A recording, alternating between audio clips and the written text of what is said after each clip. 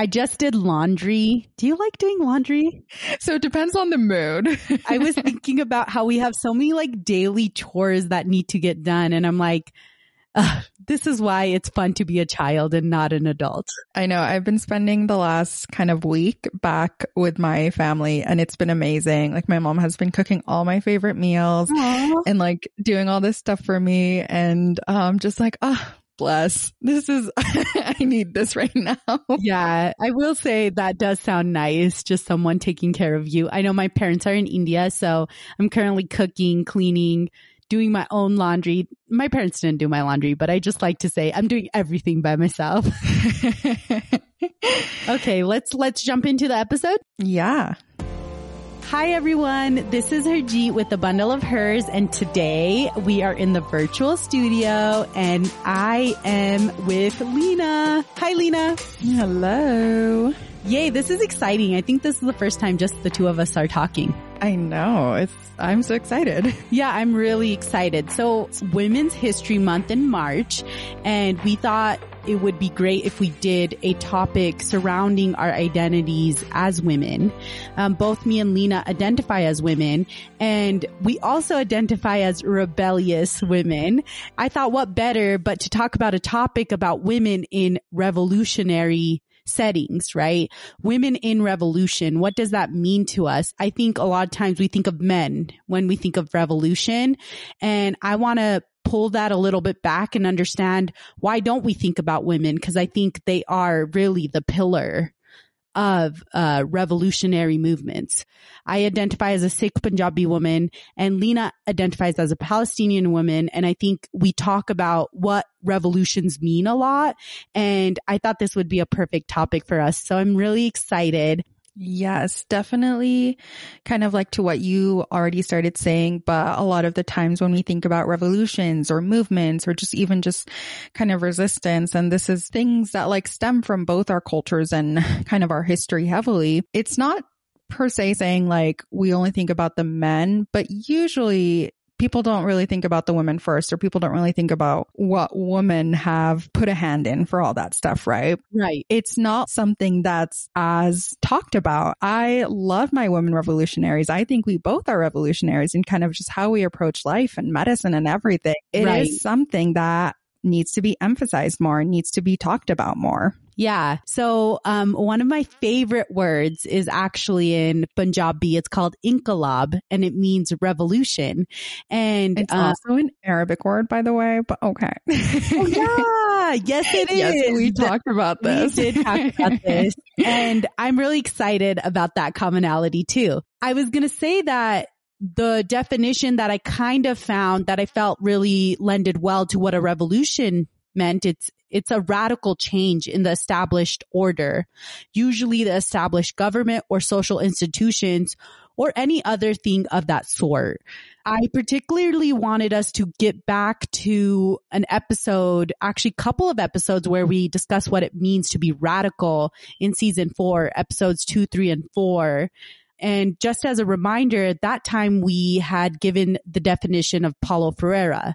The radical is committed to human liberation, does not become a prisoner of a circle of certainty within which reality is also imprisoned. And basically what that means is imagining new worlds. That's what I take away from that. And revolutionaries are the people who lead that, or who lead that movement of imagining new worlds. While thinking about that definition, I thought a lot about my own story and how growing up as a woman, a person who presents as a woman, I've had to get creative with the way that I acted so I could get what I wanted, right? Like imagine a world that wasn't possible for me, whether it be in education or in my romantic life or in my personal life. These are all the ways that I feel like I make small movements of revolution. Society kind of puts this box around what we can do, especially as women, right? We kind of go in our life and in our culture and around our families and our communities and these guidelines that this is basically like what you can amount to. this is how Yes. much you can do. You know, remember, you need to get married and like you're supposed to have kids and raise these kids and all of that.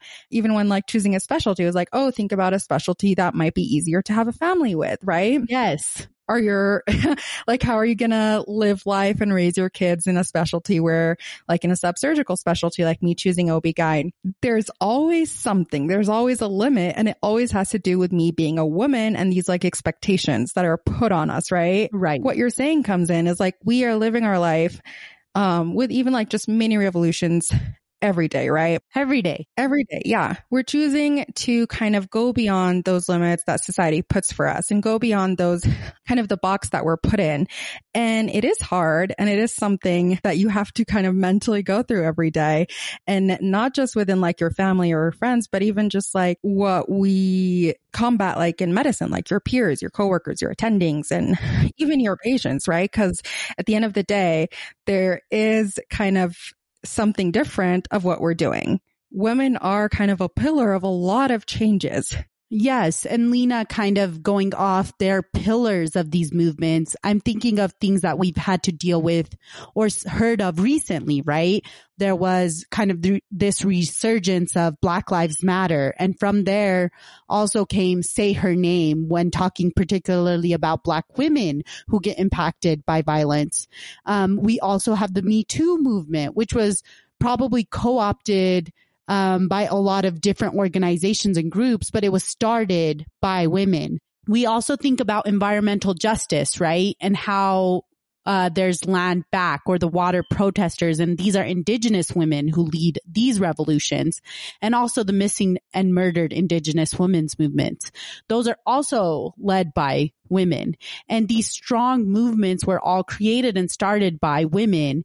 And later you'll see other people who are, you know, allies kind of take over in a sense. And that's where we can go in the details of what it means to be an ally and how to live a radical life is really difficult.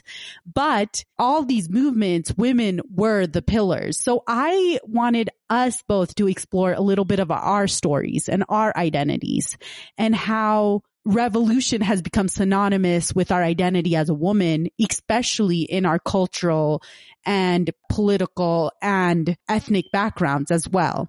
I just wanted to shout out a thought that I had. I think it's really interesting because matriarchs were pivotal in a lot of indigenous cultures, right? Where the woman is where the wisdom comes from. There's a lot of importance held for matriarchs, but we live in a patriarchal society. So I think it's interesting, but women have always been these revolutionaries that have led this change. And I think, like you said, Lina, they've always existed. We always knew their name. But today, when I was putting this list of women that really inspired me from my own community and culture, I realized like, wow, these people are so integral to our histories, but it's something that, you know, you don't see until you see it all the way together. Yeah, it's so integral to our history. And we all know these names, but yet somehow it's not, because the forefront is the patriarchy, right? And even though we know that these women did a lot of stuff and changed a lot of things in our world, they're still not the first thing we think about, right? No, they aren't. Thinking a lot about how being a revolutionary is really a part of my being and in my history. And I identify as a Sikh Punjabi woman. So Sikh is my religious and political identity, and Punjabi is my ethnic and racial identity. I felt like there's been integral women who have really shaped that. So the first person that I'm thinking about is Mata Kivi. So she really was a core pillar of Langar. So Langar is a community service where people from all walks of life, whether they're rich or poor, they come eat the same thing, sit on the floor. And back in the day, like the kings would sit on chairs and beggars would sit on the floor. People from different castes wouldn't eat together. So this is really to eliminate the oppression and also to hold a core tenet of equality. And to this day, at every Gurdwara on Sunday, I have Langar every single time. And this is something that was put in me by Mata Kiwi, right? And it really pushed me for that social justice lens. And when I say that being Sikh is also my political identity, because there's another really strong woman called Maipa Go, and she was a woman leader, and she learned and trained in the martial arts. So she could be there to fight for those that are oppressed when that was the only means to get what they needed. And all these women really impact me and have really put that revolutionary spirit in me, that social justice spirit in me, that everyone deserves to be happy and to live in their identities. In more recent times, I think of, like I said, when the British had taken over India, there were a lot of freedom fighters that were Punjabi, and I usually only heard about the men. But one person that I really think about is Gulab Kaur, who was a freedom fighter. And she was a part of the Ghadar Party, which is basically this revolutionary party for freedom fighters. And they helped liberate India. And she used really interesting techniques to help for the liberation. It wasn't what you would think is kind of the first thing, right? Like speaking out, saying things, but it's actually collecting community. And then when I was thinking about her, I thought about how a lot of women revolutionaries used their skills that weren't, the direct skill to use to fight for freedom, but they were very smart and wisdom-filled ways to actually create change. So these people have really taught me how to be a revolutionary and have allowed me to be grounded in my identity, my political, religious, ethnic, racial identity, and more importantly, my identity as a woman, to really think about how I can create small revolutions, which can in turn turn into big revolutions. Even just like looking up all these women, it's just so incredible and so amazing. And I wanted to read all their like history and like broadcast it all the time. And obviously there's like more women than we could ever like share on. But I tried to relate it even to like some like daily things like you just did, like of our everyday life and how they started as kind of women's movements, right? And like I think about Palestinian women and how we are very strong-headed about our education, right? Like obtaining high levels of education and knowing that education for us is like basically a sword in your life to kind of get through society and help your family and help your community. And there were like two women that I read about, like Hind al-Husseini, who basically in 1948, around the time that Palestinians were being ethnically cleansed from their villages and towns, she came across a group of 55 children in the Jerusalem's old city, and she helped them escape and she helped basically hide them until things got that they were able to survive. She went from that into creating multiple orphanages across villages and other cities across Palestine. And these orphanages always focused on educating these girls and women, right? Because she knew how strong that is for us, or how like basically that is something integral of our life. And it turned into her from going into like small educational orphanages into making a very powerful university in Palestine, like from her and like her little actions across Palestine. Wow, that's amazing. The other woman that I think of is, her name is Mai Ziada. She's Palestinian Lebanese author, and she's a women's rights advocate, and she's basically another educator of women. She is known basically for gathering like meeting places for intellectuals, journalists, critics, and philosophers across Palestine, always focusing female characters in her works because she knew like what strong and impactful personalities that these women hold. It's still to this day like something we all talk about. And Fadwa Tuqan, she is this strong Palestinian poet who always focused on also women's strength and characters that helped with a lot of the Palestinian revolutions that happened. Like that's kind of how I think about it. Like I'm very proud that like I am where I am in my education, and that's always been something so integral to my life and something that I want to continue. And it's because of these women that have just kind of established those movements. And then we also think about how in order to combat occupation and in order to resist Zionism, like for Palestinian women, it wasn't the main like fighting thing I guess you would think of, right? physical means versus intellectual means, right? Is what I think about. Gathering women together and having these spaces where women can like have their voices heard and share like what they think needs to change and what they think, kind of the avenues for change, right? It was more of like a social way of doing things. And it always made sure to advocate for everyone's need and always made sure to include everyone's voices, right? Beyond just like women's voices, but it did like focus on the women. And like someone who did that is Zulaikha Shihabi. And she did a lot of these like gathering and campaigns for women's rights and also for kind of combating Zionism and combating a lot of the discrimination and a lot of the unfairness that was happening to Palestinians and specific to Palestinian women. Her efforts were influential in the creation of several women's societies across Palestine. That's amazing. Lina, I was just thinking about something while you were talking about how like women really gather and use education as their sword, which I really thought was a powerful line because honestly, I think that is what I really want to emphasize in this episode is that women really, you know, in the essence, understand being radical about imagining these new ways and new definitions and new worlds and how to make them happen. And they use several different means, whether it is physical or intellectual or social, to make these changes. Even revolutionary women have allowed me to have a seat at the table, right? Even though that seat might still need a lot of work. When it comes to me being a woman in medicine, right? And that's where I come to the history of women in medicine and how they've been revolutionary.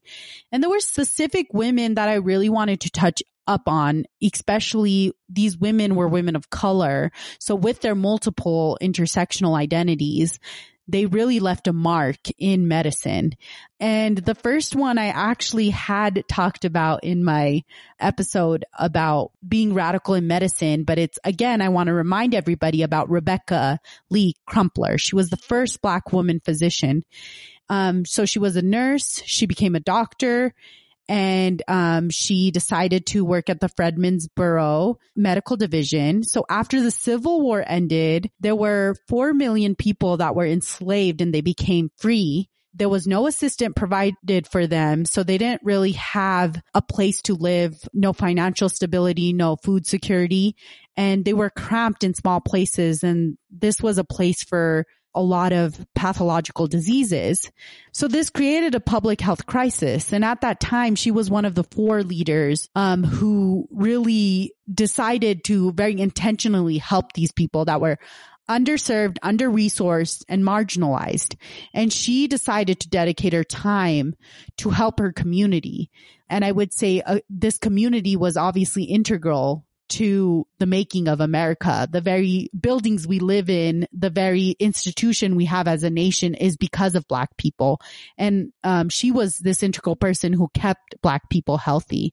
And then the other person that I came across was Susan, and I don't want to say her last name incorrectly, but it's Picotte. And she was the first Indigenous woman to become a doctor in 1889. And she was amazing because she served a pretty big population and she would walk by foot serving them.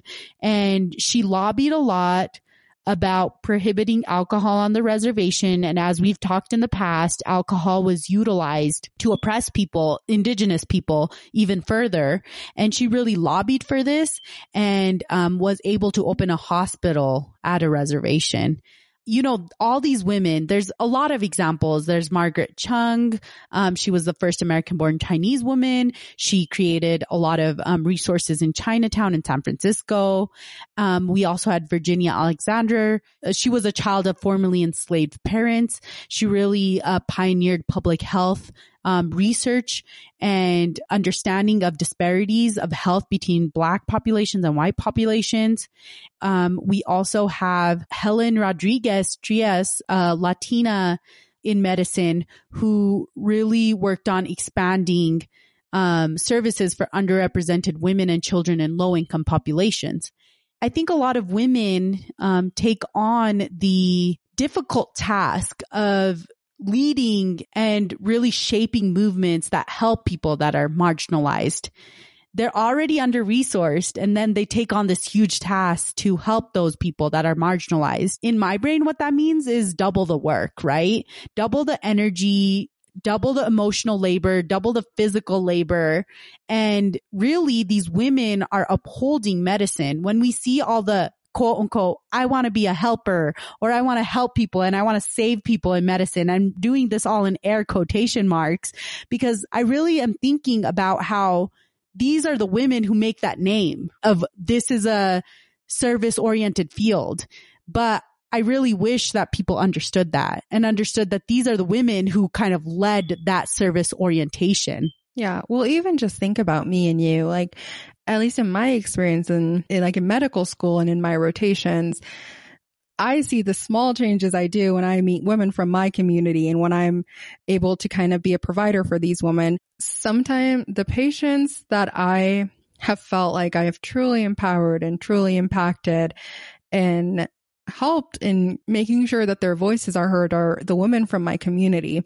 And it always was such a huge difference when they knew that someone from the same community or someone who kind of understood a little bit more about what's going on in their backgrounds and their like multiple intersections of identities. And I was able to kind of take all that, understand it, and kind of provide a way to, this is how I'm going to represent you. That still made a huge difference in their care, right? So, and that's like why it's so important, because all these women who were kind of the first medical providers in, like coming out of their backgrounds or identities, that was such a like huge change for them because they were able to be that voice for a lot of people in their community, and they were able to empower a lot of people in their community. Yeah. And these women really led the path for us, right? They led us to imagine a world where there are a ton of women physicians, right? When they were the first. And that's really where I see kind of the revolutionary spirit. And it allows me to also have an example that though it's difficult to carry that spirit, there's always small ways that we can be revolutionary. And it might be the way we diagnose patients. It might be the way we treat patients. It's both revolutionary and critical of us to be thinking about all these factors. And that's how I feel like everybody, even our listeners, can adopt like a revolutionary spirit. If we just think things are going to stay the way they are, like we've all heard it. Older generation people be like, oh, nothing's going to change. Nothing ever changed. And it's like, if we continue to feel that way, nothing will change. I just think it's so important that we honor these women. And that's why this Women History Month, I really wanted to talk about these women and how they've shaped my identity, my revolutionary spirit. I try as much as I can each day to go in with the fact that there will be wins in my day and there will be the small revolutions that I'm able to do, you know, and a lot of it is kind of around the women that I can kind of empower and the women that I can not necessarily help, but just kind of like influence, right? Yeah. Yeah. And, you know, and that includes myself as well. It's important to recognize these women and to recognize that there's probably still much more to happen and much more to do and much more to change. But when we're all looking at all of these like small things that we go by day, I know we'll continue to encourage that thought and that change. And we'll continue to encourage other women to be like, yes, this is something that we can all do together and kind of uplift each other and get to that place. Yeah, Lina, that's well said. And I think a great way for us to close this episode. I just wanted to thank all of our listeners who joined us on this small little journey to talk about women in revolutions, really the pillars of revolutions. If you want to share any women that have really impacted you or your story, please send us a direct message at Bundle of Hers, our Instagram page. We also are so excited because we have new pins, Power from Identity. They're super cool and super fun, and we're excited to send you some. So please share a story with us so we can give you a pin as our Bundle of Hers community grows. Really thankful for everyone who supported us, even if this is the first time you're listening. And like I said, please follow us at Bundle of Hers. You can listen to our podcast at all podcasting platforms. Bye. Bye-bye.